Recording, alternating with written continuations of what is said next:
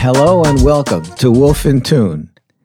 I'm Wolf, Richard Wolf, and as the notorious B.I.G. said, if you don't know, now you know. I am delighted to tell you that our guest today is Dr. Glenn Fox. Glenn is a neuroscientist and director of the Performance Science Institute at USC. Usually they sort of channel their research into sports performance, but they also are spending time on musical performance. And Glenn is bristling with intellectual curiosity and knowledge and wisdom. And in this episode, we talk about his research into gratitude. That's one of his main fields of research. The biological effects of gratitude and the emotional and psychological effects, and his research into mindfulness and enthusiasm. His conclusions on optimal decision-making, the science of emotions, and we talk about growth mindset versus fixed mindset. It's very big in people's lives because sometimes people tend to think that because they were born with a certain capacity or lack of capacity and they've had early experiences, they can't change. So we talk about how the brain is changeable ad infinitum and the importance of fun as it relates to performance. And that's something I identify with, especially as it relates to stage fright or performance anxiety. And we also talk about the biological effects of stress, the value of nervous energy, and which relates to, of course, performance anxiety and other threat states. The locus of control, handling rejection, which musicians are always dealing with, and self-efficacy. So without further ado, let's tune in to Dr. And he gets annoyed because I call him he's a PhD. Let's tune in to Glenn Fox. Okay, this is going to be a lot of fun. I want to thank. He doesn't like me to call him Dr. Glenn Fox, but I'm going to call him because it sounds important. And you do have a PhD, right? Correct. So Dr. Glenn Fox is here as my guest. I'm thrilled to have you here. Pleasure to be here. And it's great to see you. It's actually one of the few people that I foisted my book on that actually read. At least he told me he read it. So, but he wants me to call him Glenn. So from now on, I'm going to call him Dr. Fox just to annoy him. No, I'm going to call him Glenn. And what'd you get your PhD in? Neuroscience. Yes, he's a neuroscientist. And you are also the head, one of the directors, right, of the performance? Yeah. I run the USC Performance Science Institute at the Marshall School of Business. That's fantastic. Tell us, what is the Performance Science Institute? What do you do?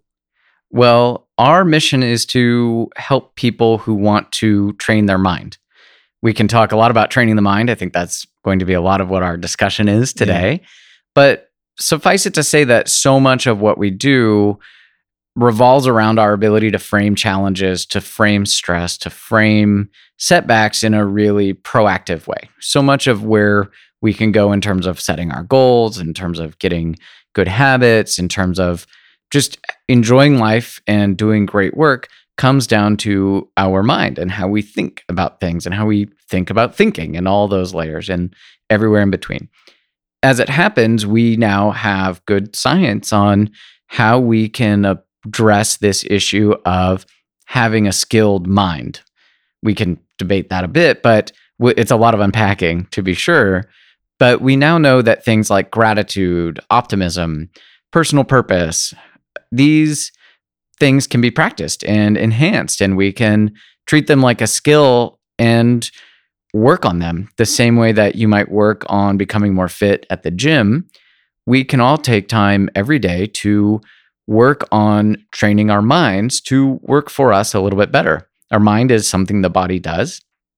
It's not magic. It's here for us to be a tool, and sometimes it can really help us break down problems and analyze things very deeply, which is great.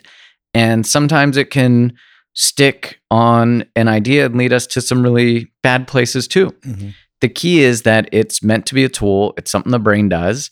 And I think it's the most interesting thing in the world. I'm driven in my life to try to understand how things work. I love working on cars. I love, building things out of wood. I love understanding how the mind works. And I put all those things in the same bucket of my life's goal to understand how things work. Now, when you say the science of this stuff, are you talking about changes in the brain, like chemical or physical changes that happen in the brain when, for instance, you practice optimism? Yes.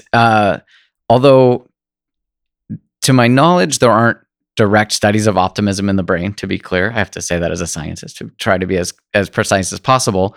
But we do know things like gratitude. There are a number of studies that show that practicing gratitude does show some differences in how the brain works from time A to time B.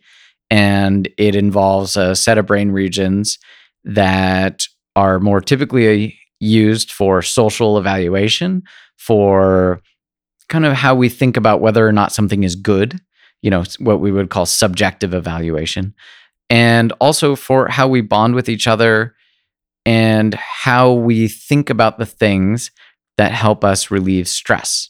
I believe my take on it, and there's going to be a lot of research on this, but my current working hypothesis for how gratitude works is that it's a stress relieving function, that gratitude is our way of connecting with other people. It's our way of understanding when somebody has done something good to help us and recognizing and sharing in that vulnerable moment. It's not always entirely positive. Gratitude is not a synonym for happiness. It has to do with us saying, wow, that really helped me out. That relieved a stress, that relieved a burden, that relieved me of something difficult or painful. And that feeling is wonderful. And it's part of the brain circuitry for its own ability to regulate pain. And it's something that we can practice. Well, boy, you ran away with the gratitude thing pretty quickly. I know. And you mentioned a lot of things that I want to circle back to, like setbacks, for example. Mm-hmm. But I mean, with gratitude, this is one of the fields of your expertise that you're known for, having done research in the science of gratitude. So gratitude has physical, when people practice gratitude. And by the way, what's interesting to me is that I've had some recovering addicts in here, and they've all spoken about 4 pillars of treatment and recovery. And one of them is to practice gratitude. I think, in fact, that's like one of the first things mm-hmm. when they meditate. Mm-hmm. What they do is they practice gratitude. So what have you found? Have you found any kind of neuroscientific evidence of what happens in the brain when you practice gratitude, exactly, physically or chemically? Yeah, we are still learning a lot about how practicing gratitude can change the brain itself. We know that it can. We know that every experience we have, how we think, how we shape our mind is fundamentally changing our brain. Your brain is very plastic. It's not unlimited plasticity, as we would say. There are limits to it, of course. Does age matter, or can it always be changed, your brain? I believe that it can always be changed. Okay. The degree to which it can be changed will be a little bit smaller as we get older. We know that certain things happen in the brain as a result of age, but we do know that factors of our mind, factors of how we see things, actually does slow down a lot of these changes in the brain related to age. Gratitude has been shown to, in a PIT study of folks who were dealing with depression. This is a study done from the University of Indiana. It wasn't my research, but showed that people who practice gratitude, depressed patients or people who practice gratitude, actually did see when they actually went in the brain scanner on day 1 versus day 2, and they actually went in and did a little task where they received help from another person. They found that the people who had been practicing gratitude for 8 weeks, the activity in the part of the brain in the medial frontal cortex that we found to be active in my own study, that same brain region became more active for people who had been practicing gratitude for a very short period of time. So fascinating. Yeah, it absolutely does. Now, is it going to make that part of the brain really big or something? We don't know. And it's not exactly like a muscle in that regard. Sometimes practicing something can make more of the brain active, or sometimes makes it less active. It just depends on the task. And the brain's very complicated as it happens. But suffice it to say that practicing things like mindfulness, practicing things like music, of course, music drastically changes how the brain works, and musical training changes how the brain develops. It changes how you hear things. It changes children's sensitivity to certain tones and pitches. Can you elaborate on how music changes the brain? Yeah, my friends did this research at the Brain and Creativity Institute. This is where I earned my PhD, and they have been tracking a group of music students who are enrolled in a program that's similar to Gustavo Dudamel's El Sistema. And so here in Los Angeles, there's a very similar program for... So hold on a second. Hold on. Yeah, there's a lot. Gustavo Dudamel. Yes. He's the conductor of the LA Philharmonic. Yeah, thank you. Yes. From Venezuela. Yes. Where they have a program there for kids. It's very famous, right? To teach them music at a very young age, very intensively, right? Yes. Thanks. And that's what you're referring to. Yeah, good. Okay. Yeah, thank you. And yeah, so they have these students, and they're really adorable. You would see them in the lab, and they're the little kids, and they truck around and they go get in the brain scanner, and they've been scanning their brains over, 5-8 years. I mean, a very long period of time. And what they see is that the brain sensitivity to tone actually is accelerated in the kids who have been undergoing this very intensive musical training. And this is the story of the brain overall. The brain has these massive capabilities for parallel processing, and it should, I hope everybody finds that to be just so amazing, that our brains are just these incredible, squishy machines. Yeah. And these kids, they actually have these great byproducts of learning music. And there's also more classic studies of the actual anatomy of the brain in violinists and guitarists who have to use their hands for very fine motor control. The parts of the brain that control the hand change dramatically as a result of musical practice. And in that case, it's a much more clear representation of, the more they master the positions on the fretboard, the more the parts of the brain will grow and expand, and more areas of the brain will be dedicated to mastering this fine control of one's own digits. So sensitivity to tone you mentioned. Right. That was a different study. Yeah, that's the study that So what does that mean, that you're sensitive to tone? Well, they're better able to tell when one tone begins. So they just get better at listening to music, right? It's like hearing like perfect pitch, so it's better able to detect a specific tone compared to another tone. They're better able to discriminate between breaking down the types of tones and sounds in a piece of music. They just get better at listening to music. But the fact is that they could see this in actual brain activity. They could see that the brain was different and how sensitive it became to these tones. So are there any other consequences of music education aside from the hand, the guitar, what you're talking about, the violinist with the hand-eye coordination or the sensitivity to tone? What else does what else changes in the brain from music? Well, yeah, it's a little outside of everything, of my full depth of knowledge. Yeah. But we do know from this same study that I think there were some indications that the children became more prosocial. This is a very social aspect. So learning to play music also puts people in closer contact with each other, and they have to learn to depend on each other. So there were some other byproducts of how these kids socialize that seemed to be different as a result of education. And it's interesting. You will see a lot of the same benefits to socializing and to social relationships for other intensive group practice like soccer or music and things like that. So things we do together, things we learn to do to depend on each other. See, we're circling back on gratitude here. Right. But things we learn to do to depend on each other really enriches our development, our lives. And I can't help but think that there's going to be a long line of research about how good these things are for the brain and for the body. And then you studied with your mentor about the science of gratitude. Was who again? Antonio Damasio. Okay. And he did his own research too in this area, right?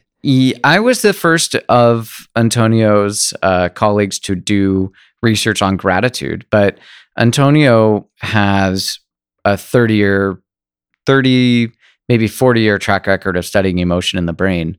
So working with Antonio was an incredible experience. He was, by the time I started working with him, I think well regarded as one of the founders of the field of emotion and neuroscience. He was the one who first unpacked this complicated entanglement between decision making and emotion. We're taught that emotion is something that only hurts decision making.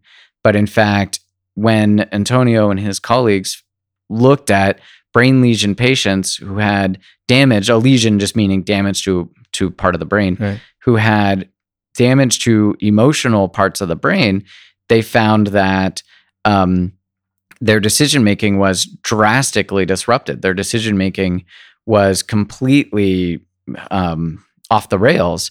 And it was a result of the lack of emotion that doesn't allow them to fully execute a decision. And this sponsored a whole field of everybody kind of scratching their head going, oh, wow, these things all work together. The brain is one massive system, and it's all related to how we move, how we behave. Emotion, the word motion is not an accident. Motion is important. Emotion is a behavior. It's a motor behavior in our body in many cases. And it's built for us to survive. That's the fundamental essence of the fight or flight response. Right. Is a decision. It's a decision. If you ask a crowd of people, I do this with every talk, I say, why do we have emotion? And some people will say, oh, it's so we understand each other. It's like, okay, that's good.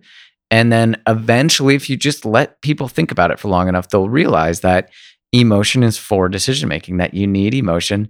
You make the best decisions when you have a blend of emotion and reasoning, and you focus on the key emotions for good decision making. That's calm, confidence, focus, trust, all these things that we talk about, gratitude, right? That you can use to help make better decisions, as opposed to the wrong emotions like some impulsivity, anger, hatred, fear. These are bad emotions for decision making, for the most part, I believe. And so when we talk about emotion and decision making, the key thing is to really learn how to have high resolution emotion, that we learn to understand emotion. And that's my intersection with the mind, because our mind. What does high resolution mean? High resolution meaning, that's a great question. So I think of high resolution emotion as being able to learn to label your emotions with some degree of accuracy and resolution, meaning you can understand. Sometimes you feel very frustrated, right? If you're working at work, sometimes you feel frustrated, but it feels a little bit different than the same frustration you have when you're sitting in traffic, right? And so learning to better distinguish which types of emotion, and there aren't really discrete emotions. I don't want people thinking there's fear and anger and they're completely different. They overlap, and these things are always engaging. There's a rich tapestry for every emotion. There's no discrete emotion per se. I really don't think that's the case. But we do know that if you learn to label specific emotions and learn to connect them to specific circumstances, if you just think about it, that's a really important thing for us to learn how to thrive. If we learn that we usually fall on our face for an opportunity when we feel socially challenged or socially threatened, and we learn that this one specific emotion is usually what comes before a bad decision, then great, we can learn to unpack that. That's why I think practicing gratitude and people who are dealing with, mental challenges, learning to practice gratitude creates in us a skill for understanding our own bodies and learning to understand our own emotions. And it's really just a matter of learning to distinguish and then act and observe and watch and not listen to your mind so much when you're running away with anger. So wait a second. Calmness is an emotion? I would consider calm maybe an emotional feeling. So I would consider calm an aspect of a state that the body can have. I would consider that. Okay. So when you say emotions help. Okay. So when you say emotions help decision making, you're talking about the so-called. Yeah, exactly. Usually, unless you're in the middle of a fire and you need to feel afraid in order to escape, right? So then it's a good emotion to feel right, fear. and that's part of the So it high depends on the resolution, circumstance. meaning like high resolution. You have HD TV or 4K or Yeah. whatever. Yeah. So that's exactly it. That anger, for instance, I think is a very toxic emotion, but in very specific instances, it's probably useful if we really do need to defend ourselves. It can be useful. I think we use it in things that don't need it. Right. Email, for That's instance. the problem, right? That's the whole problem. Yeah. But that's where we can begin. That's where I like to think about this intersection of neuroscience and mind and daily practice as being a process of unpacking this internal world that I think we all struggle with. This internal world being our emotions, our feelings, our thoughts, our self-talk, our worries about ourselves and our place in the world, and everything in between. That's why to me, using neuroscience as a framework to understand these things has been so personally gratifying, because we can dive in and then you start looking at how psychological health leads to, quote, physical health. And I don't want to have that duality of mind and body here, but we do know, I've been reading all about these studies this week, that lower psychological stress predicts faster recovery from bodily injury. Sure. Like the same injury, the same surgery, the same everything, people who can manage to lower their stress, their body recovers faster. Right. And the higher the stress, the lower the immunity to disease, right? Oh yeah, absolutely. And there have been studies in mindfulness that show that the reduction of stress has reduced the sensitivity to illness, right? Has increased immunity. Oh, absolutely. Yeah, and you see it. Yeah, it's really wild. And I think what's great is from these, more Eastern traditions that show or have philosophically arrived at this conclusion that the mind is something the body does. And we see this a lot in the brain, that we like to think that our mind is somehow really special. You mean the body is something the mind does? Ooh, that's interesting. Okay, that's a deep way to look at it. I think that I would probably be a more Western spin on that. That's an interesting thing. The body is something the mind does. Yeah. What do you mean by Isn't that? the body the extension of the mind? So if the mind is under stress, the body will be under stress, and it'll be, have less immunity to disease. Right? I mean, yes. I mean, it's a two-way street, right? I mean, sure, I think it's a two-way street. I'm a little bit more of a materialist in that regard. That I think of the mind. This is a bit of an oversimplification, but I think of mind being the process by which images are played into our own consciousness for us to act on. So mind being not just the verbal self-talk, but also the broader base of images of our world, of our internal state, of our ability to do math or whatever, hold images in mind. So pardon the expression. But this is in my understanding a process of the brain and of the body too. And so the brain is the body, it turns out. And but the more we can do to unite how all these things work, how pain, just like you're saying, how stress leads to reduction in our ability to fight disease. Right. That connection is well known, but actually I think to date we're really just beginning to understand how that works. It's a wild thing, but it's not so intuitive a lot of times. That higher stress, it's unclear how higher stress leads to lower immune response. There's a whole science of that, but we know that it does, but the mechanism by which stress hurts our body is just beginning to be understood. It's very scientific to be careful about making any claims, right? I try to be. Yeah, I mean, yeah. I think that just as an aside, but I really want my mission in my career to be using science to help people.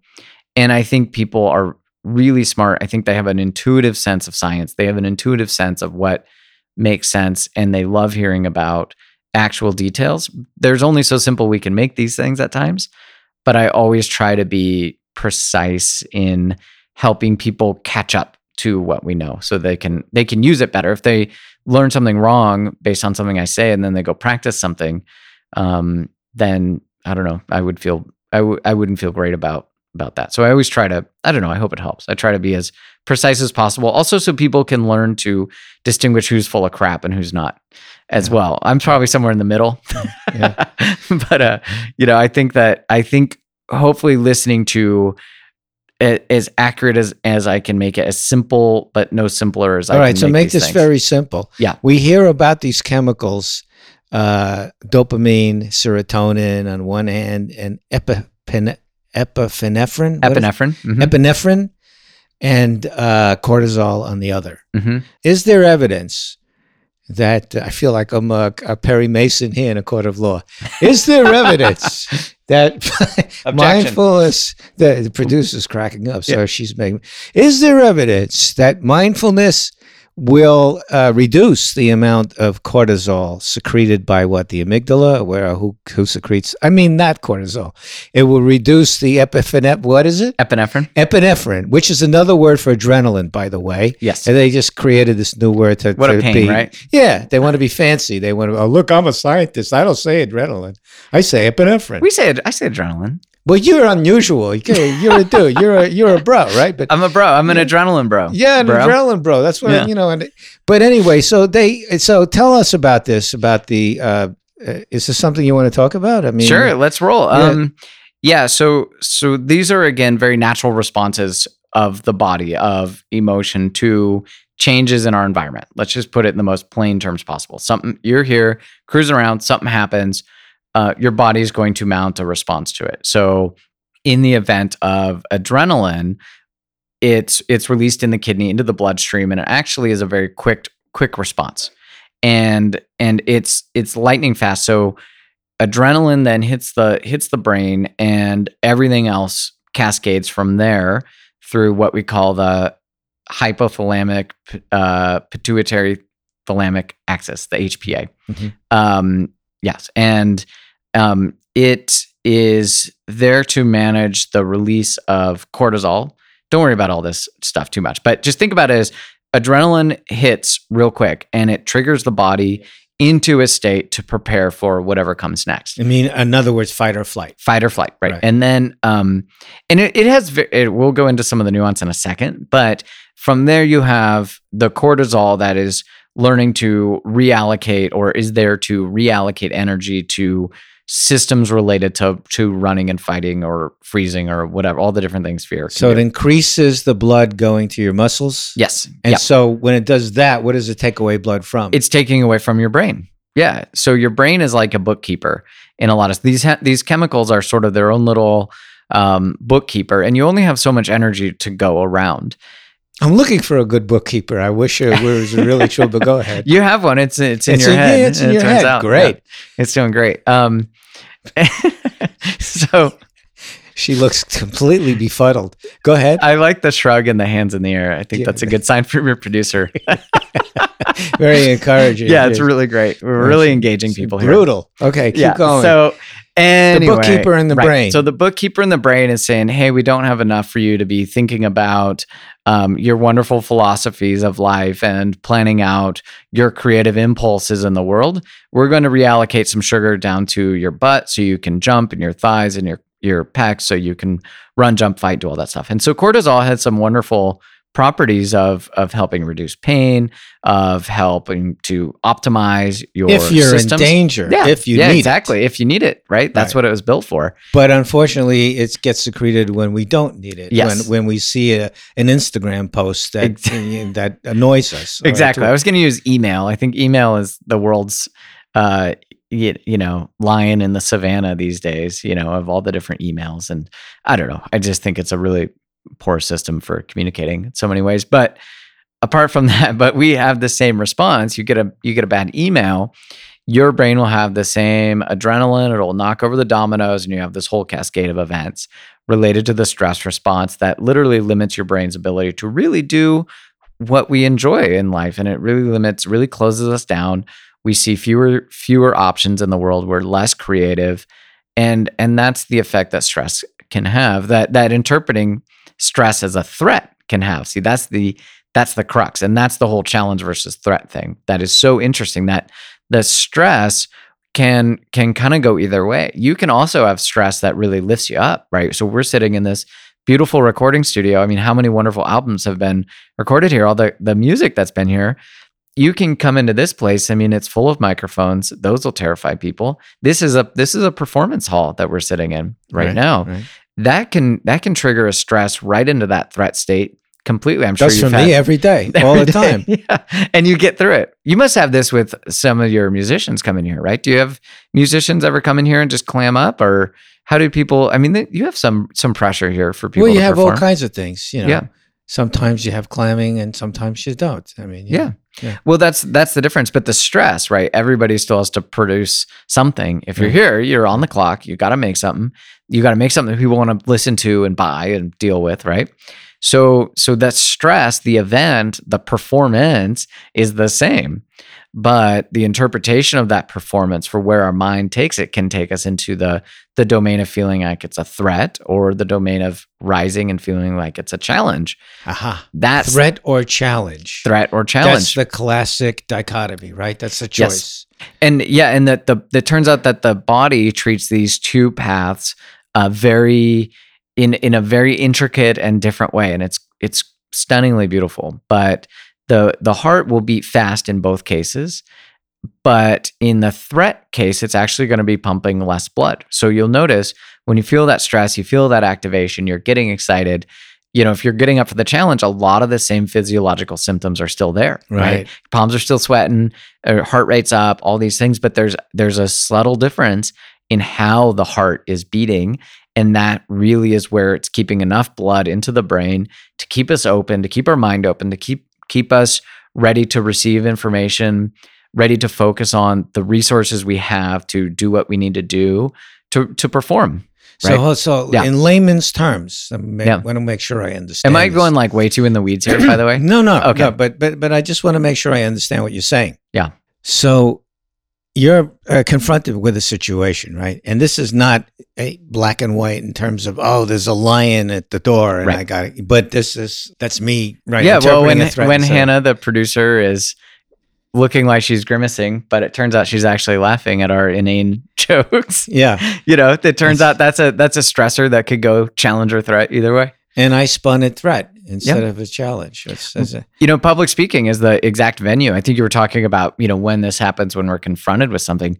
Public speaking is my favorite domain to work with people in, because it is a stressor. It's a perfect venue for learning how your body works and how you handle stress. Oh, good. We got to get into this, because that's a big problem for me, even though I do a lot of public speaking. Oh, sure. Yeah, let's dive in. A lot, but I do my fair share. Yeah. So let's go for it, Charlie. Okay. But first, I want to get back to the threat. I want to make sure I understand. Yes. Because I think this is very crucial point.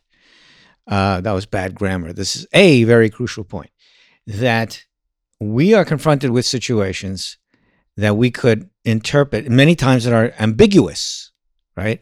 Or maybe they're not totally balanced, but you could spin it positive as a challenge. And that's what people, I think, lack, is how do you spin it positive? We know the negative is threat. How do we make it positive? Consider it a challenge. I love it. Well, that's your idea. Yeah, that's the whole thing. Yeah, I'm just trying to interpret what you said. Thank you. No, that's perfect. Yeah. So the thing is that it's very hard, right? Yes. How do you do that? How do you take what could be a threat and say, because you need a certain kind of personality, a personality that likes to be challenged, don't you? Yes, I think it depends. Well, do I want to agree to that? I don't want to agree to that just yet. Okay. No, I don't know. I'm just throwing out a question. Yeah, no, I love it. So it takes practice. So think of it like a skill. Think of it like a skill. You can think of it for people who are just starting their meditation practices, right? And not like us who are experts in it. And, I'm just kidding. But nothing. Anyway. No, you know what? I'm sorry. No, just joking around. When you said about the practice, I'm sorry. It just there was an explosion in my mind. Yeah. Because I related it to my personal experience as a composer. Like, I used to hate, back in the day when I was just focusing on producing records, the idea of a deadline. I thought a deadline was like prison. I need time to develop the song. Creative process. To get it right. So when we got deadlines, it was a threat. I don't want to hear about deadlines. Then when I started working TV, you have no choice. You have a deadline. You have a gig. You got to deliver by the deadline. There's no discussion. So then I took it as a challenge. And I liked it. I like having a deadline because it made me focus and made me, let's get this done. As a matter of fact, I liked the deadline more when there was an air date, because then I knew that everybody else has a deadline and they can play with it. I could use the word screw on this podcast. Sure. Thank you. So I could screw around with, they can't. The language here, Richard. they can't, the other powers that be can't screw around with the music when they have time and they don't have a deadline. They give you notes, but if they don't have time, they'll put it on the air. So that I'm relating to that. That was I was forced to look at it as a challenge. And if you're going to succeed at it, I guess some people would crumble under that kind of pressure. But and I'm not claiming that I haven't crumbled under that pressure. But okay, so that's an example I understand. Yeah. What's another way for the average, either a musician or not a musician, for people, for me too? I mean, I'm not. Yeah, this is for everyone. For everyone, yeah. To practice this turning a threat into a challenge when it's possible. Right. Let me describe some of the mind states that are associated with a challenge state as opposed to a threat. So, like you're saying, when you learn to have deadlines as a useful tool to push you toward going, okay, great, I'm excited about this, I'm going to get it done. That mind state, that thinking process is actually very consistent across all kinds of domains, that the things you think about when you're in a challenge state compared to a threat state are focused on how you think about your resources. So we'll unpack exactly the challenge state and then kind of how we can practice and get a little better at it. So first thing is we need to know, this is where you need to get to. You need to get to the point where what we need to get to is the point where stress helps us focus on the resources we have to do what we need to do. We need to focus on how we can stay engaged and in the moment of the stress and stay engaged with it. Look it in the eye and do your best. Do your effing best to see what you got, right? That's a challenge state. It's focusing on making the best of the resources you have. And it's really looking at things in the eye, not ducking out. And if possible, a little bit of joy sprinkled in. And I don't mean joy, happiness. I mean joy of going, wow, the joy of curiosity, the joy of discovering how our minds work when we're squeezed, when we're pinned against the wall. That's a challenge state. So the good news is we can practice. We can practice that and we can focus on that through a variety of tactics. You can use what we like to call when-will statements, right? And this is a way of making imagery. So your brain is image maker.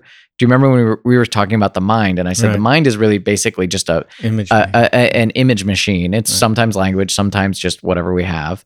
And Freud would have said the mind is a sex machine, but go ahead. Freud said a lot of things. Okay. Freud said we're a cauldron of seething excitation, which I think is the funniest description. Anyway, there's a whole thing. Yeah, that was his picture of the id. We won't get into it, but so image machine. Thank you. Yeah. And so anyway, so you can make these images. That's the beauty of your mind, is that you can be subjected to the mind, or we can be subjected to our minds and all the nonsense that we're telling ourselves all the time. That's mostly pointless. But we can also use it for generating images that push us closer to the challenge state. So the idea is called a when-will statement. So before, sometimes you're just stressed and sometimes something bad happens, you're kind of in the moment and you get walloped. But there's other stress that we know is coming up: a deadline, a presentation, performance, a hard conversation, right? A difficult conversation, a performance, any of these things. And so we call it a when-will statement, not an if-then. It's a when-will statement, meaning when I am preparing to take the stage, I will take 3 deep breaths and relax, right? And you're saying what you're really doing is putting your mind, you're building a map for where you want your mind and your body to go when you're actually placed into the stressful situation. You can do a number of things in this domain. You can say, when I'm about to take the stage, I'm going to take stock of all my preparation. I'm going to remember to have fun. I think fun is really underrated in the world. I think it's a key drive. I think we need more fun. I think it's drastically missing fun, play. Yeah. It's just so sad how you're looked at like a weirdo if you're having fun all the time. And it's a key element of our human thriving. It's just go have fun. And the other thing is that, when you start to have fun, your mind will open. Your mind will open and you'll find more creative solutions. So great. That's so great. And you're talking that's about the challenge state. It's okay. And dude, it's not that like we put so much on these external things and they're still going to be arbitrary. They can be wonderful. Take the proverbial gold medal. And studies have shown that Olympians who win a gold medal are more likely to develop depression than Olympians who win a silver medal. And it has to do with the meaning we place on these external markers of things, which are at the end of the day, like entirely, I don't want to say entirely, but basically entirely arbitrary. Why do the gold medal winners develop depression? Oh, well, because of the story that they've told themselves about what the gold medal will mean, right? Their whole life has been, get the gold medal. And then you get the thing and you go, okay, great, I'm done, right? And people go, no, you wake up, eat breakfast tomorrow, and like, oh, one gold medal? This guy won 30 or what, Exactly. Look at Michael Phelps. And then it's like... And music, it's like you have a hit record. Yeah. And you get that hit record and you're elated. It's a high for a while. Of course. But then the next record comes out and you're going, is this going to go to number one? Right. That was pretty fun, wasn't it? Yeah. Yep. Same thing with the gold medal. That's great. Very similar. And so we call it learning to not outsource our emotion regulation, meaning that this is our internal story, how we regulate emotion, meaning how we handle the upwelling of changes in our body, right? How we think about our stressors, how we think about our hurdles and setbacks and all these things, how we regulate these emotions, is a job for our mind. It's a job for us. It's a job for us to play with. Wait, hold on. So I want to circle back to the image making brain, and so it was way far away from there. Yeah, and well, it's all interrelated, but the idea, which I love, and I think is so true. Yeah, the idea of joy and the idea of making it fun. So you're actually, let's say you have to give, you're a musician, you got to go on stage and do a recital or whatever it is. So are you visualizing what it's going to be like? Oh, I'm going to go on stage and I'm going to have fun and the audience is going to love me. That kind of thing. When you say, are you talking about visualization? I think what you want to do is for performance, you want to have an image in mind of how you want to feel as much as you want to have an image of mind of how you want to perform. And you want to be ready for anything. You don't want to depend on anything else to be out there. That's why I'm not a big fan of superstition. You want to be able to walk on that stage and do your best with whatever's out there, right?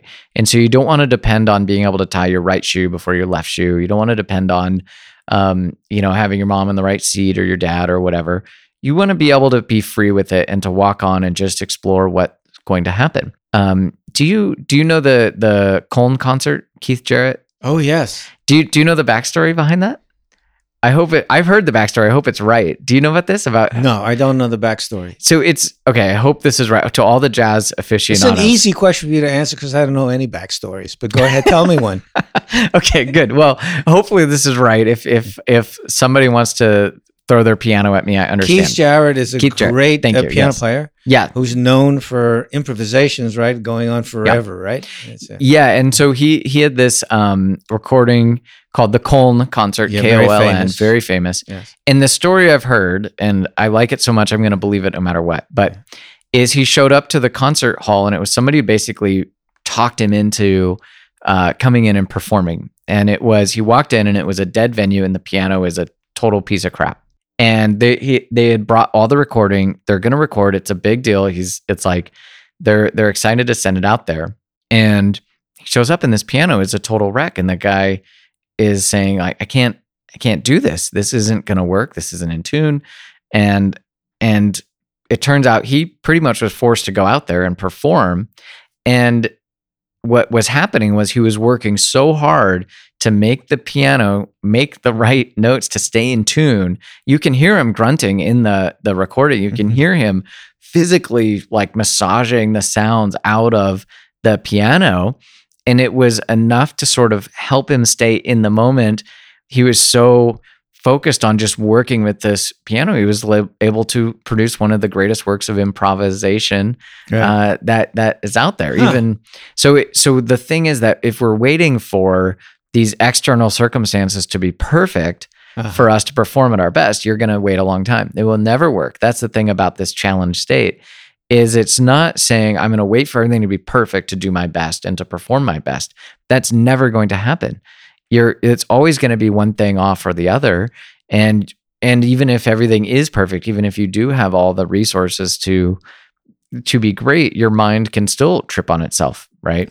So that's the thing, is learning to dissociate our efforts from what we feel we're owed by the world, and B, sort of our efforts to make the best out of whatever we have. We never have enough resources. You're always resource limited. And yet some people really thrive in this because they learn to accept it really well. And other people just struggle with their whole life. This is the basis of making excuses for things. And most, if you really listen to people making excuses for things, you go, yeah, it's probably true. I think it's very important, though, circling back a little bit to what you said about how you're going to feel. Like you picture how you're going to feel, or you set an intention. I'm going to have fun doing this, and this is how I'm going to feel. And do you go to as far as saying, and the audience is going to react this way too? Do you do that? I don't know. I wouldn't go there. I would call that pretty external. Although it's always the trappings of our ego, right? To be excited about the feedback we're going to get. Well, if we didn't have ego, we wouldn't go out there to perform in the first place. Yeah, I think very rare. I think some people would. Without an ego? From validation from others. Ego derived from good point. The excitement that other people tell them how great they are. That's a good point. We interviewed Alex Honnold, the world famous rock climber, the guy who free soloed El Capitan. He's somebody that if you turned off the cameras, deleted all his Twitter followers and Instagram followers, and Alex is amazing. I met him. He's the nicest guy. He's a great guy. Can't say enough good things about him as a person and how he dealt with us. He was incredible. And my interview portion was entirely mediocre. Speaking of getting feedback from the world, but having no ego. But go ahead. Of course, no ego at all. But Alex is someone I really believe if you deleted all the trappings of all the credit he's gotten, he'd be back on that rock tomorrow. He would be doing the same exact thing. He'd still be striving to figure out how hard he can climb, what challenges he can have, because that is someone who's just deeply curious about the process and loves climbing rocks. I mean, we kept trying to dig into his mindset, and he would just be like, I don't know, man. I like climbing rocks. That's pretty simple. And it's a very simple vision, but that's the way a lot of this wisdom is around the mind. It's usually pretty simple, but it's really a commitment to that simple, statement that's really where you get the best stuff, I think. So what you were saying about threat and challenge is from a scientific point, from a biological point of view. Mm-hmm. Yes. The threat and the challenge look exactly the same, barring the difference of how much blood the heart is pumping. So it pumps less in the challenge than it does in the threat. Less in the threat. It lessen the threat. Yes, less in the threat. So you're getting bigger pumps of blood up into the lungs in the challenge state. So it's still beating very quickly. Yeah. It's still elevating in stress, but it's in the threat case. This is actually measured by actually measuring the kind of the impedance in the body, meaning like how hard it is for an electrical charge to go across a membrane in it. And the greater the degree of blood being pumped and moved predicts whether or not people will be in a challenge. It actually predicts how well people will perform too. So the more blood, the more better? blood, the better. Yeah, more blood, the better. Yeah. So that's when some performers say they get nervous before they perform, and they need to get nervous. I think Keith Richards says he has to throw up. And this guy's been performing forever, right? Before he performs, and then when he does, he knows it's going to be good. Yeah. So the reason it's good to get nervous is because you're going to get pumped more Yeah, blood and totally. your performance will be better if you absolutely. Whoa. Yeah. You can't just look at that elevation as a problem. I mean, I taught the same class for 3-4 years. You still teach, you still do stuff. Yeah. I get nervous for every public speaking thing I do. I did 60 some odd keynotes too. and panels, and I still get nervous, but I go, here's a good reframing is I just say, hey, this is the feeling I get before something awesome happens, before I learn something about myself. What else am I going to do? How else am I going to learn about myself if I don't do this? And once you start going, are you still as nervous or calm down eventually? It depends on the talk, but I calm down, and I in the best state, because I love public speaking, because it makes me nervous. I find that in the best state when I start connecting with the audience and I start seeing some looks of recognition, of interest in what I'm saying, then I get excited. I want to help them. I want to say, hey, here's what I know. What do you know? And I've talked about gratitude for 10 years. I still get people saying interesting things I'd never heard of or thought of for gratitude. People are really smart. You connect with people with this science, they'll elaborate, we really have untapped potential for thinking like scientists. That's what I love about it. And so in these talks, before I give a talk, I used to have a lot more dread before these talks. Before I'd go out, I would have a lot more, why did I ever choose to do this? This is so pointless. This is so optional. I'd have a lot more dread of that sort of, why did I choose this? Yeah. And now I have a little less dread and still a good amount of anxiety. Nervous energy, I will call it. Maybe not And you anxiety. like that. You like the nervous energy. Yeah, of course. You like getting nervous. Yeah. I like it because I learn from the audience. I learn about how I handle the stress. And I mean, man, I've had some bad ones out there too. I mean, speaking of my interview with Alex Honnold was fine, but I was too mellow for that. I was not nervous enough for that. I was way too mellow, and it was fine. It was totally fine. Everybody was good, but it wasn't great. But, I'm sensing an assumption here that the energy required for an interesting performance can only come from pressure or stress. Can't the energy required for a good performance come from other sources? Let's say ambition, or what you talked about, the desire to enhance the understanding of other people and stuff like that. Yeah, I hope so. I mean, I don't want to say this is the only path, but this is sort of my experience of how to handle stress and performance, is that I just get excited for it. But I think there's probably another level of people who are just so deeply curious about what kind of fabric they're made of, that they will have a sort of calm excitement, a calm power before they roll out and do something. I've spoken with football players and special force, military operators who fall asleep in the helicopter on the way to the battlefield. So what does that mean? What is that? I don't know. I mean, is that good? Or that means they're so calm that they can just. Well, these circuits are interesting. They're not linear. It's not a 1 to 2 sort of thing. You can overdrive a circuit, and the body can go, you know what? Take a nap. And these things are, a big old mishmash of chemicals and activities. And and they'll say, man, the best sleep I've ever gotten was the helicopter ride to the battlefield. Or one of my favorites, he was a really famous quarterback, and he was playing in a national championship game, and he could hear the crowd stomping. The locker room was shaking with the crowd jumping. Yeah. And he sat in his locker and passed out. They had to wake him up and be like, hey man, what are you doing? Get out there. And he just passed out, like asleep. So the body can do all sorts of weird things, and he played well. They won. I mean, so I'm not saying this is the thing, but it goes back to that point about high resolution, though, that learning to obey sort of where your body's going can open us up to some neat things, and learning to look at things objectively, to look at, the stress before public speaking as an avenue for self-discovery, or learning how to say, boy, how relaxed can I get in this situation? And what happens if I get too relaxed? What happens if I get too excited? And learning to just treat it as its own little laboratory can be the best process. It's like science for our own life. It's like the science of the big adventure. Well, there's a couple of things I want to go back to. I want to get back to the nervous. By the way, do I make you nervous? I'm terrified. Yeah, that's a good thing, right? Because you like to get nervous. No, I'm elevated. I mean, I'm excited, but that maybe, I don't know. This is the thing for me personally, is I always wonder, am I doing the best job I can to reach people if I'm getting this excited? But I like being excited. So I don't know. It makes me wonder, it makes me wonder if I could be more calm and do better, but I kind of like it. So I don't know. I'm wondering if you're conflating being excited about something and getting nervous about it, because nervous is a negative feeling. It's let's just say excited. I say aroused. That might be the word. I mean, we use the word arousal in terms of the biological systems of getting up. So you like being aroused and energized and excited about talking. I like enthusiasm. Not getting nervous about it. No, nervous might not be the best word. Okay. Not the best word. No, I mean, I deal with anxiety. I have these things. I think a lot of these people who are driven and ambitious,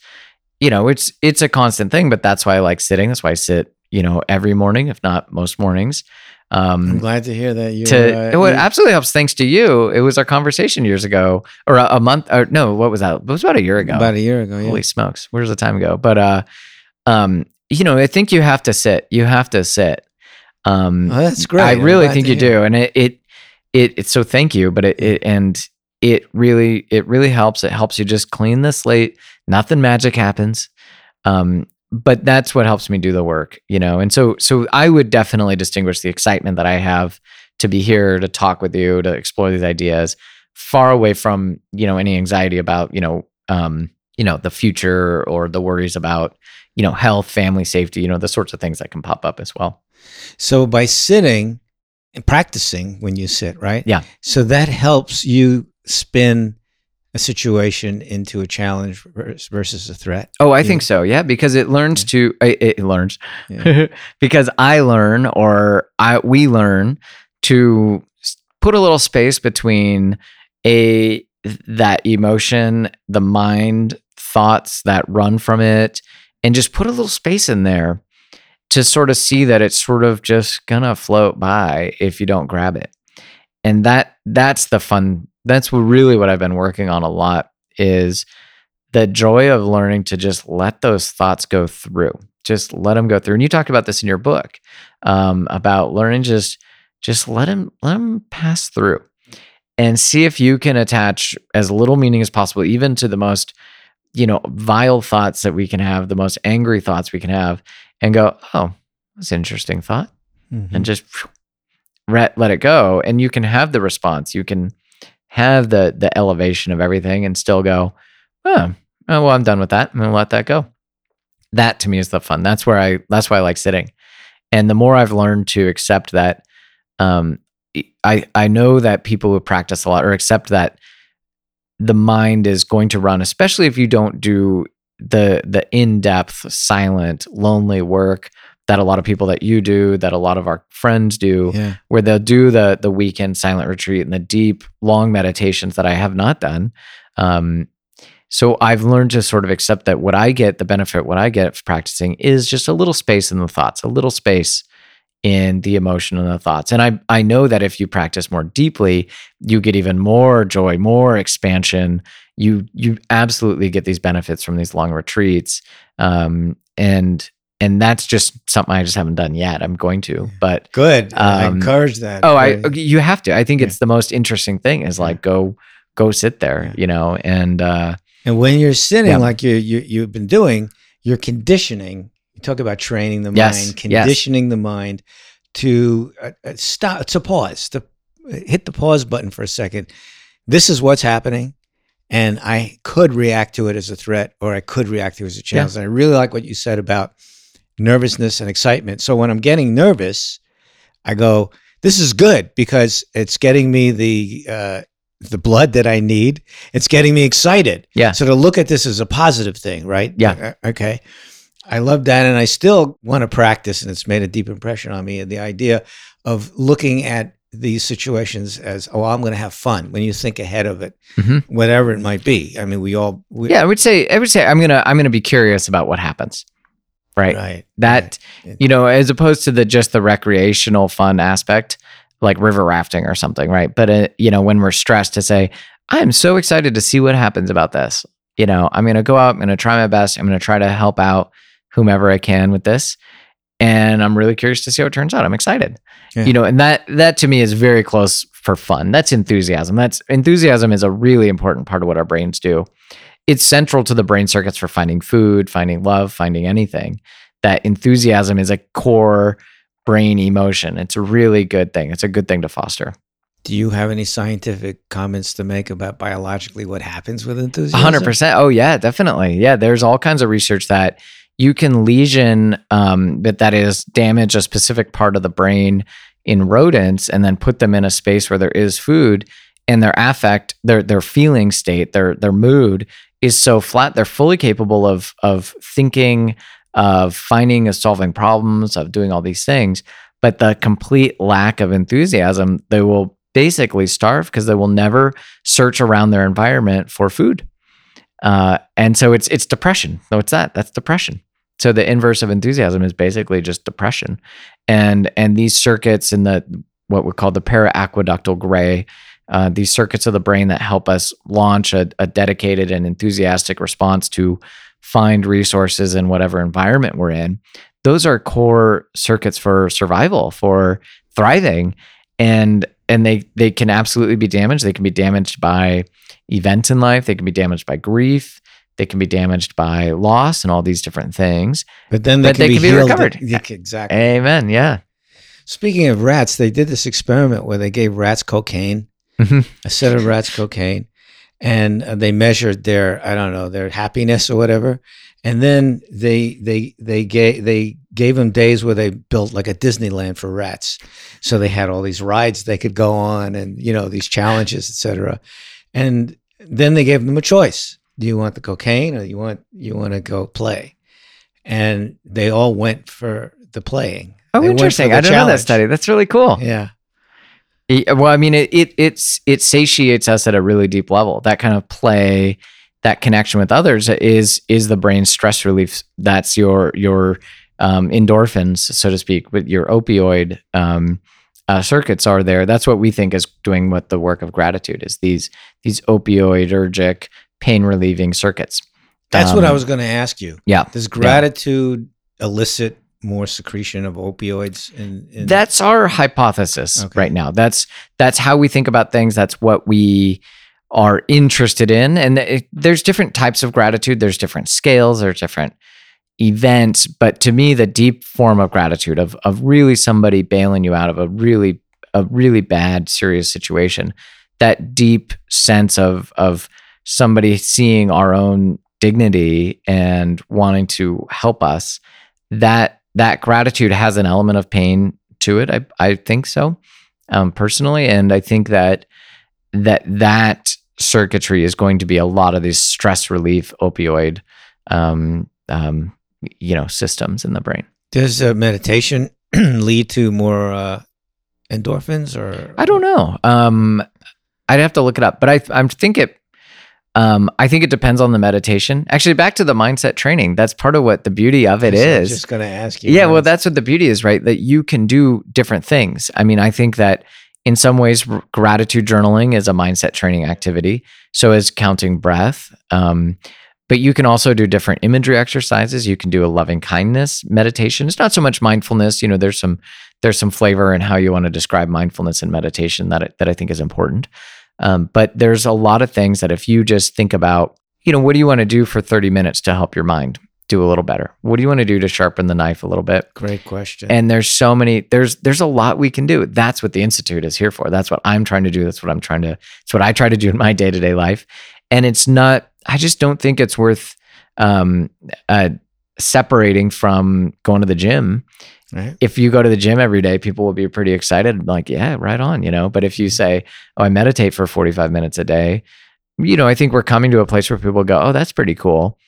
But it's still, if you're hanging out with your friends and you said, hey guys, I'm going to disappear and go meditate for 45 minutes, they're going to go, what? But if you say, oh, I'm going to go for a run for 45 minutes, people go, right on. Yeah, I love the commitment. And I think we need to get these things back in touch with this discussion we've had about the mind and the body, that they work together and you can train one just as you train the other. Yeah. What is mindset in 3 boxes? Oh, mindset in a box. So this is a talk we give.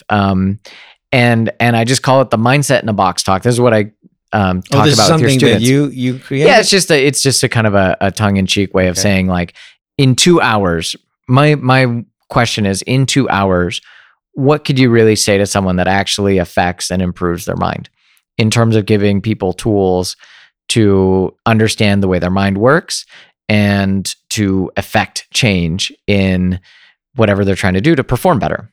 So the mindset in a box talk focuses on 3 elements of mental practice and mental framing that are based in science that, some of them are pretty basic, but I think we've built around these things, but they're principles that people can learn to go, oh, that is neat. That is how the mind works. So what are they? Oh, I don't know. No, I'm just kidding. The 3 are, one is called locus of control. Locus of control, meaning locus is place, control is control, I guess. But so it just means it's how we ascribe. These are classic tales from sports psychology, by the way. So locus of control is basically how we ascribe the events that happen to us. You can have a high internal locus of control, which is what we should practice to do, which is to say that we can control our responses to things effectively. Yeah. You can't control what happens to you, Right. Lord knows, but you can control a lot about how you think about it. And so you dive into that. This is locus of control. A higher internal locus of control is associated with slower age-related decline in certain brain regions. So a higher internal locus of control is another word for this. It's a fancy locus of control is a mouthful. Another word for it is sort of self-effectiveness or self-efficacy, meaning you believe that you can be effective in what you want to do. If you want to become good at guitar, you can become good at guitar, right? You can become better than where you are, right? Anybody could. And so that's it, that you can be effective, that the things you practice will lead to useful changes.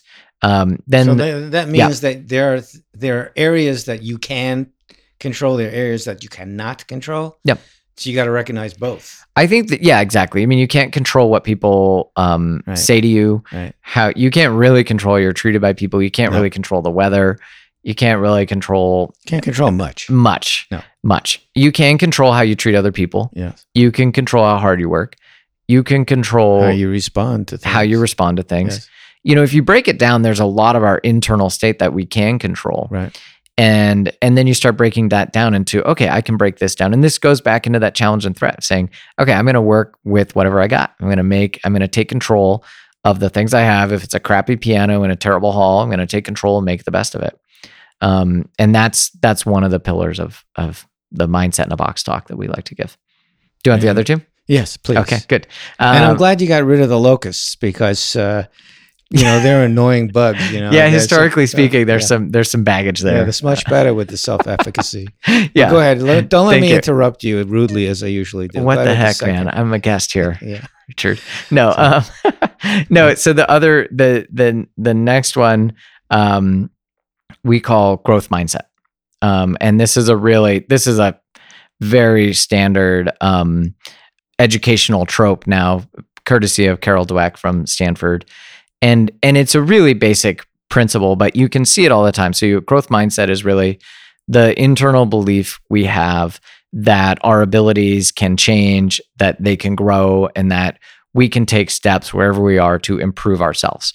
The inverse of the opposite of a growth mindset is a fixed mindset, which has to do with the talents are talents. You are what you are. You're carved out of stone, and you're great or you're not. So it's a matter of seeing yourself as being energized and full of potential, or something as a statue cut from stone. And that simple belief predicts a lot of how we do in the world. It's very basic. I mean, if you really unpack it, it's basically saying, hey, you can learn stuff. So it can be a little silly. It's overwrought. You hear about growth mindset all the time. I think some of it's not the magic sauce of things, but it's just a nice little story we can tell ourselves that's a lot better. It's backed by some good science, and it really can tell us a lot that, like, hey, prime yourself a little bit to say, hey, this challenge is worth engaging in, and I can grow from it. It's a game changer. Yeah. It's called growth mindset. Growth mindset. Growth mindset. Yeah, check out the book Mindset by Carol Dweck. It's a nice tour of her research. it's fun. It's you can see it in sports and athletes and business people. Business all over the place. Business is a wreck life. for these things. In life, To everything. tell people, Yeah. you can change. As a lover, And- as anything, right? Yeah. Yeah. You can change. Everything is impermanent, Yes. including who you are on a certain level, right? Oh yeah, absolutely. And that is a game changer. I found it to be a game changer. Yeah. And that's one of the great geniuses, by the way, of Buddhist philosophy, right? That everything is in flux and impermanent. Yeah.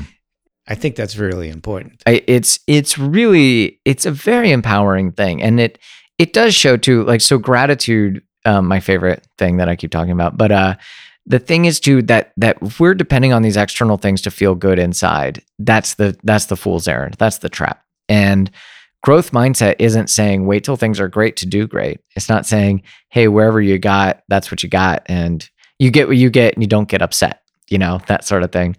And it's saying, no, not really.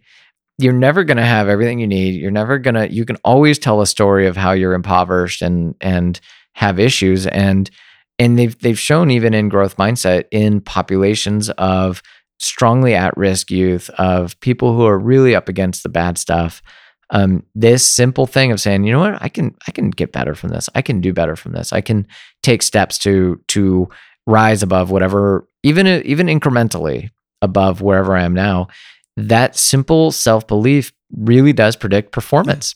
And you can rewire your brain. Absolutely. I don't know about the brain for the growth mindset thing. Sorry, I have to be caveat emptor. No, but I mean, you absolutely can rewire how you think about things. It will change the brain. I'm sure of that.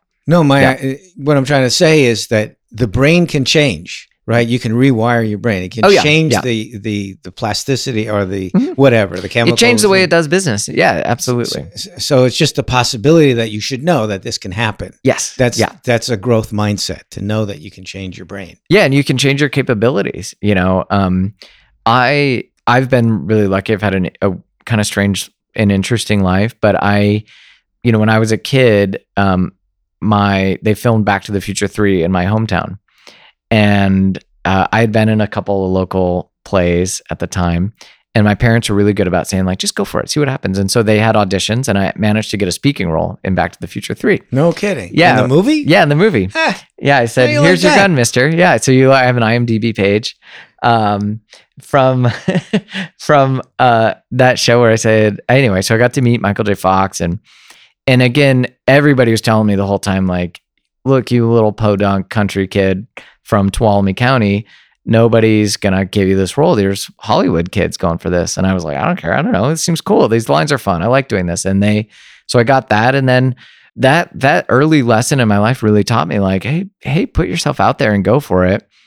And don't wait for permission to do stuff. You fast forward, that lesson that I learned when I was 9 has transcended everything. When I started graduate school, I had not taken a single neuroscience class when I started my neuroscience PhD. And I just thought, well, I can learn it. I can outwork people. And the first semester was brutal. I mean, I was not away from a book. I was recording the lectures and playing them home on my drive home to get caught up because I was getting smoked. But I dug deep and I said, well, it's just stuff. I can learn one fact. If I said my shirt is brown, you can learn that fact. That's not that hard to learn. So why can't you learn this molecule binds to that receptor? It's just a fact. It just has fancy sounding words. So I just started saying, well, I'm just going to stack these facts up, make sure I'm understanding the complexity and learning to understand relationships. And I'm going to map it to all the other things I did. So I thought I was going to be a mechanic before I went to graduate school. And so I would spend a lot of time thinking, how does this work like a car? How does this work like an engine?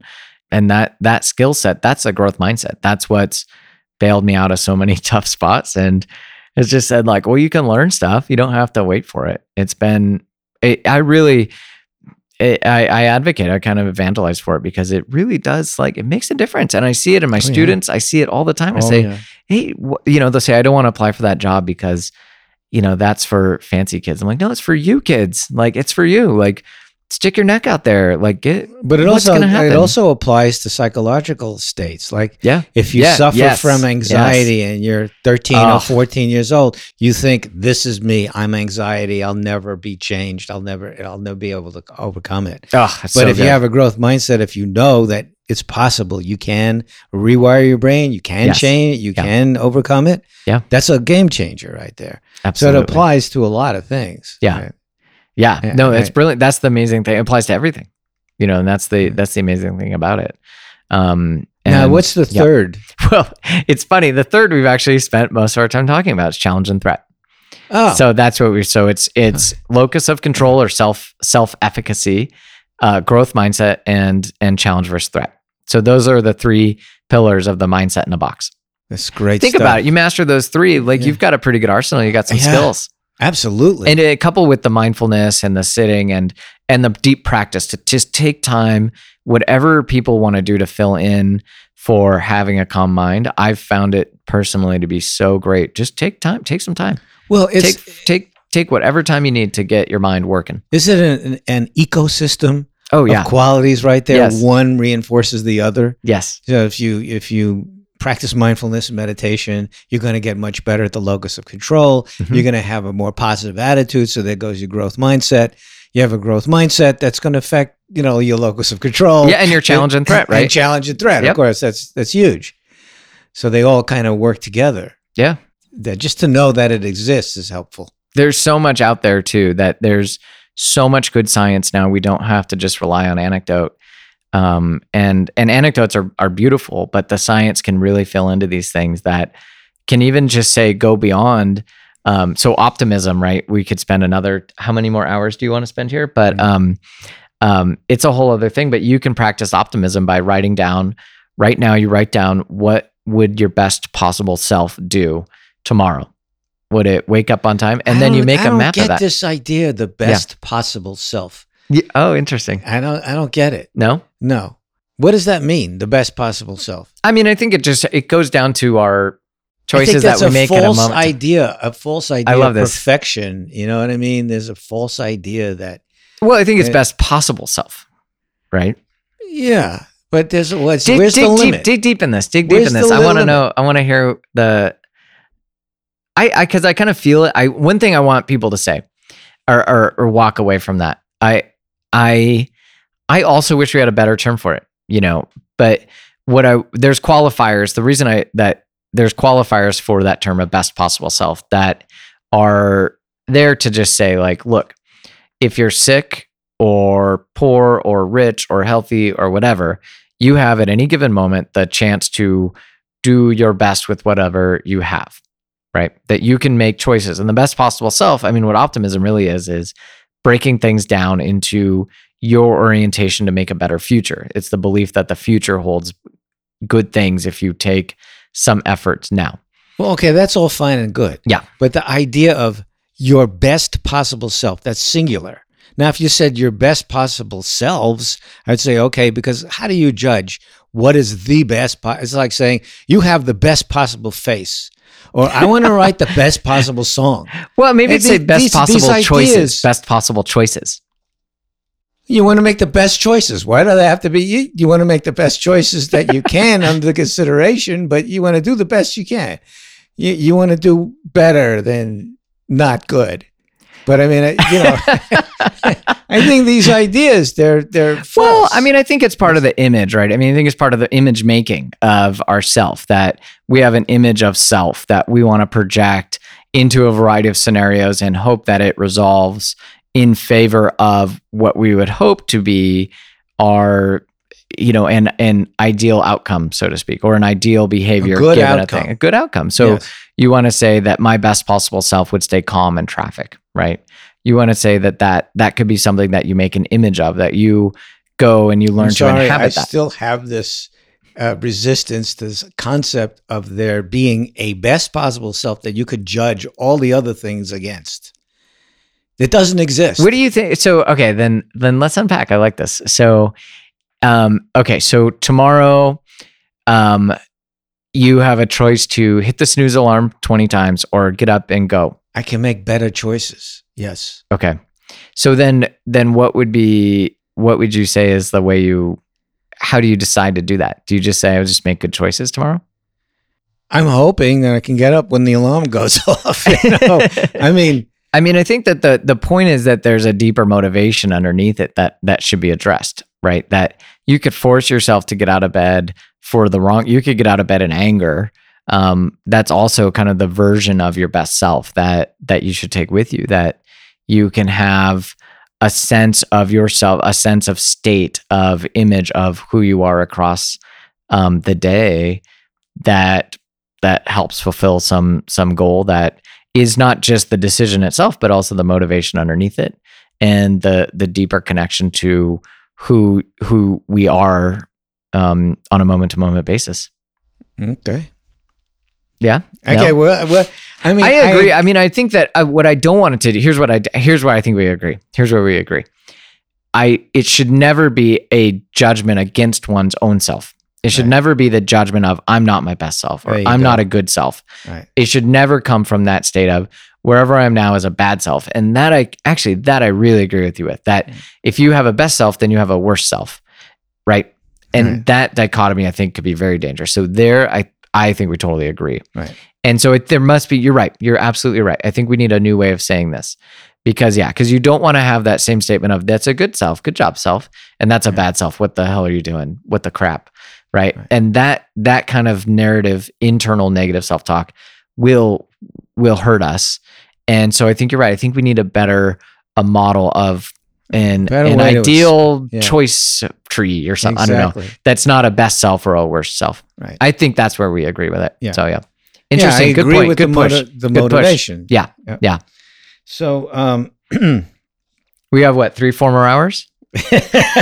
Are you getting tired? Impossible. No, I'm just kidding. No, I'm not. I'm good. Let's go. Where do you want to go? Rejection. Last point. No. I feel you just We're rejected not going me. there. You just you got me. We went meta. Yeah, sorry. Yeah, let's talk about rejection. Let's talk about story rejection. of my life. Yeah. So how do you handle a rejection? How would you recommend somebody handle rejection? It's a nice bridge from our discussion of optimism that really whatever it is that we're doing to say that something out here will make us feel good in here, or that something out here will make us feel stuck in here, that the more we practice sort of getting out of that loop, the better we can handle with rejection.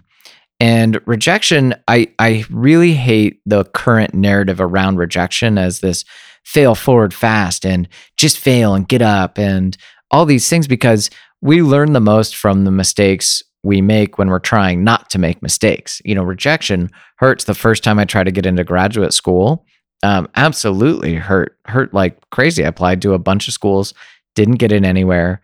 I've had all kinds of papers. They probably saw you a scene in Back to the Future 3 and decided we don't want this guy. I didn't even understand his motivation. What was it? They didn't like my my enunciation or something. But for a host of reasons, I didn't get in. And let's face it, right? If I'd gotten in, I would have gotten, good things would have happened, right? This is the one thing too, is that you don't want to negotiate or bargain your way fore and aft against something that happened. Because again, bargaining is sort of giving control of our internal state to an external thing. You say, oh, well, I didn't get into graduate school, but hey, I managed to get in with Antonio Damasio. And like, oh yeah, thank God that turned out amazingly.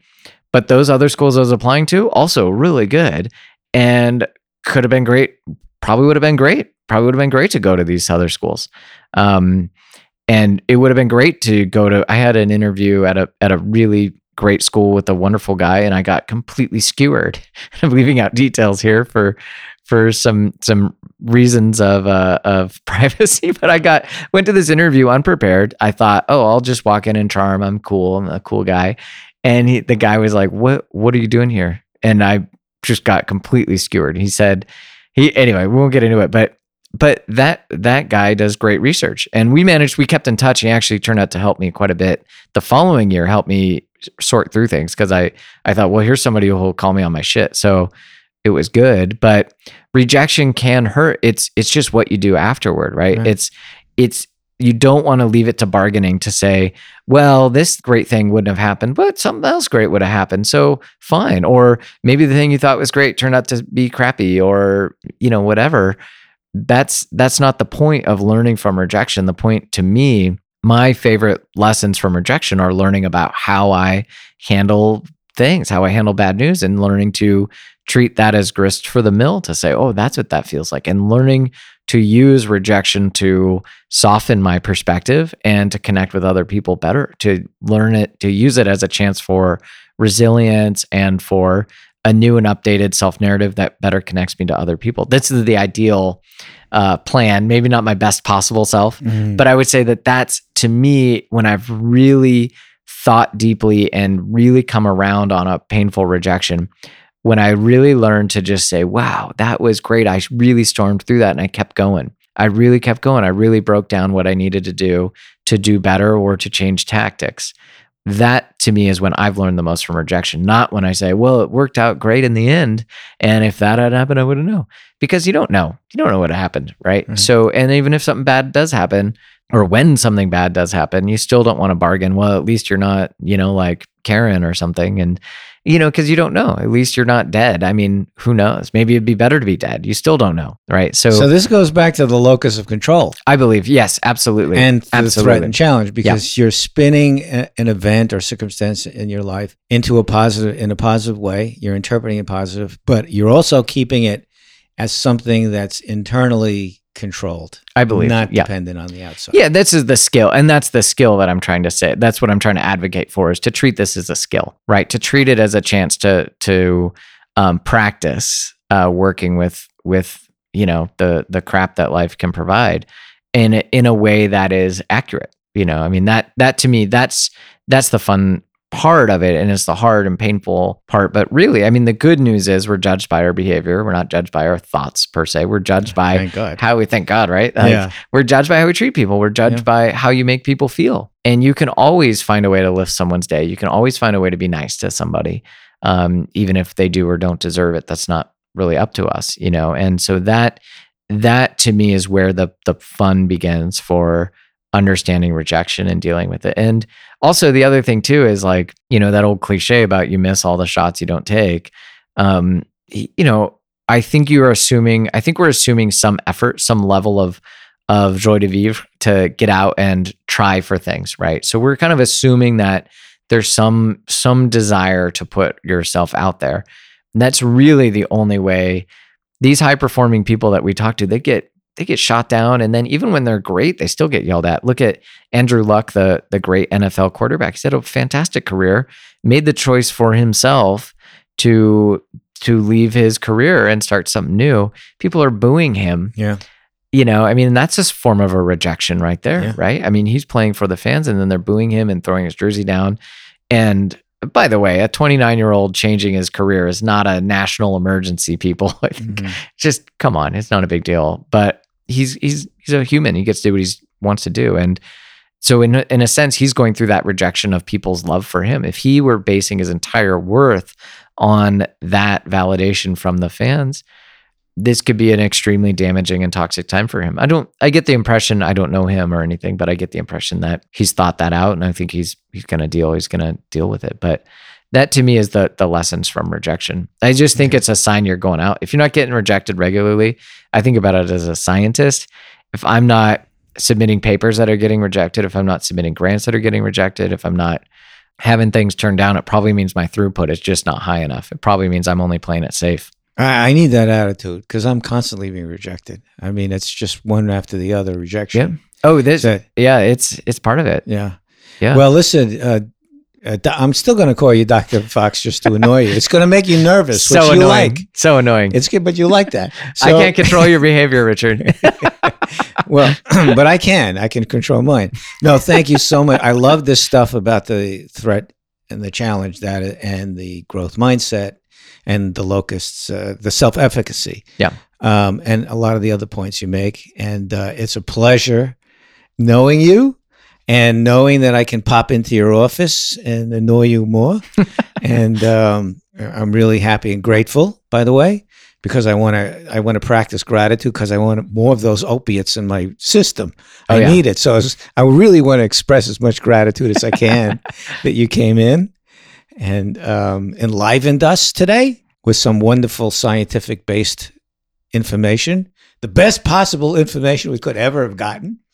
And is there anything that you want to promote Yeah, I would. would you like I to would promote? love for. So first of all, I'll let you have the closing word. But thank you so much for the opportunity to be here. I've really cherished our relationship and getting to know you and learn and listen. And you have such a wonderful perspective to share. I really do hope people jump on your book, particularly musicians. I mean, it's a really unique book because it is tied. It's very musical. That it's very much tied to the process of learning music. So I hope people jump on your book. So I'm going to promote your book for you Okay. in my thanks. promotional time.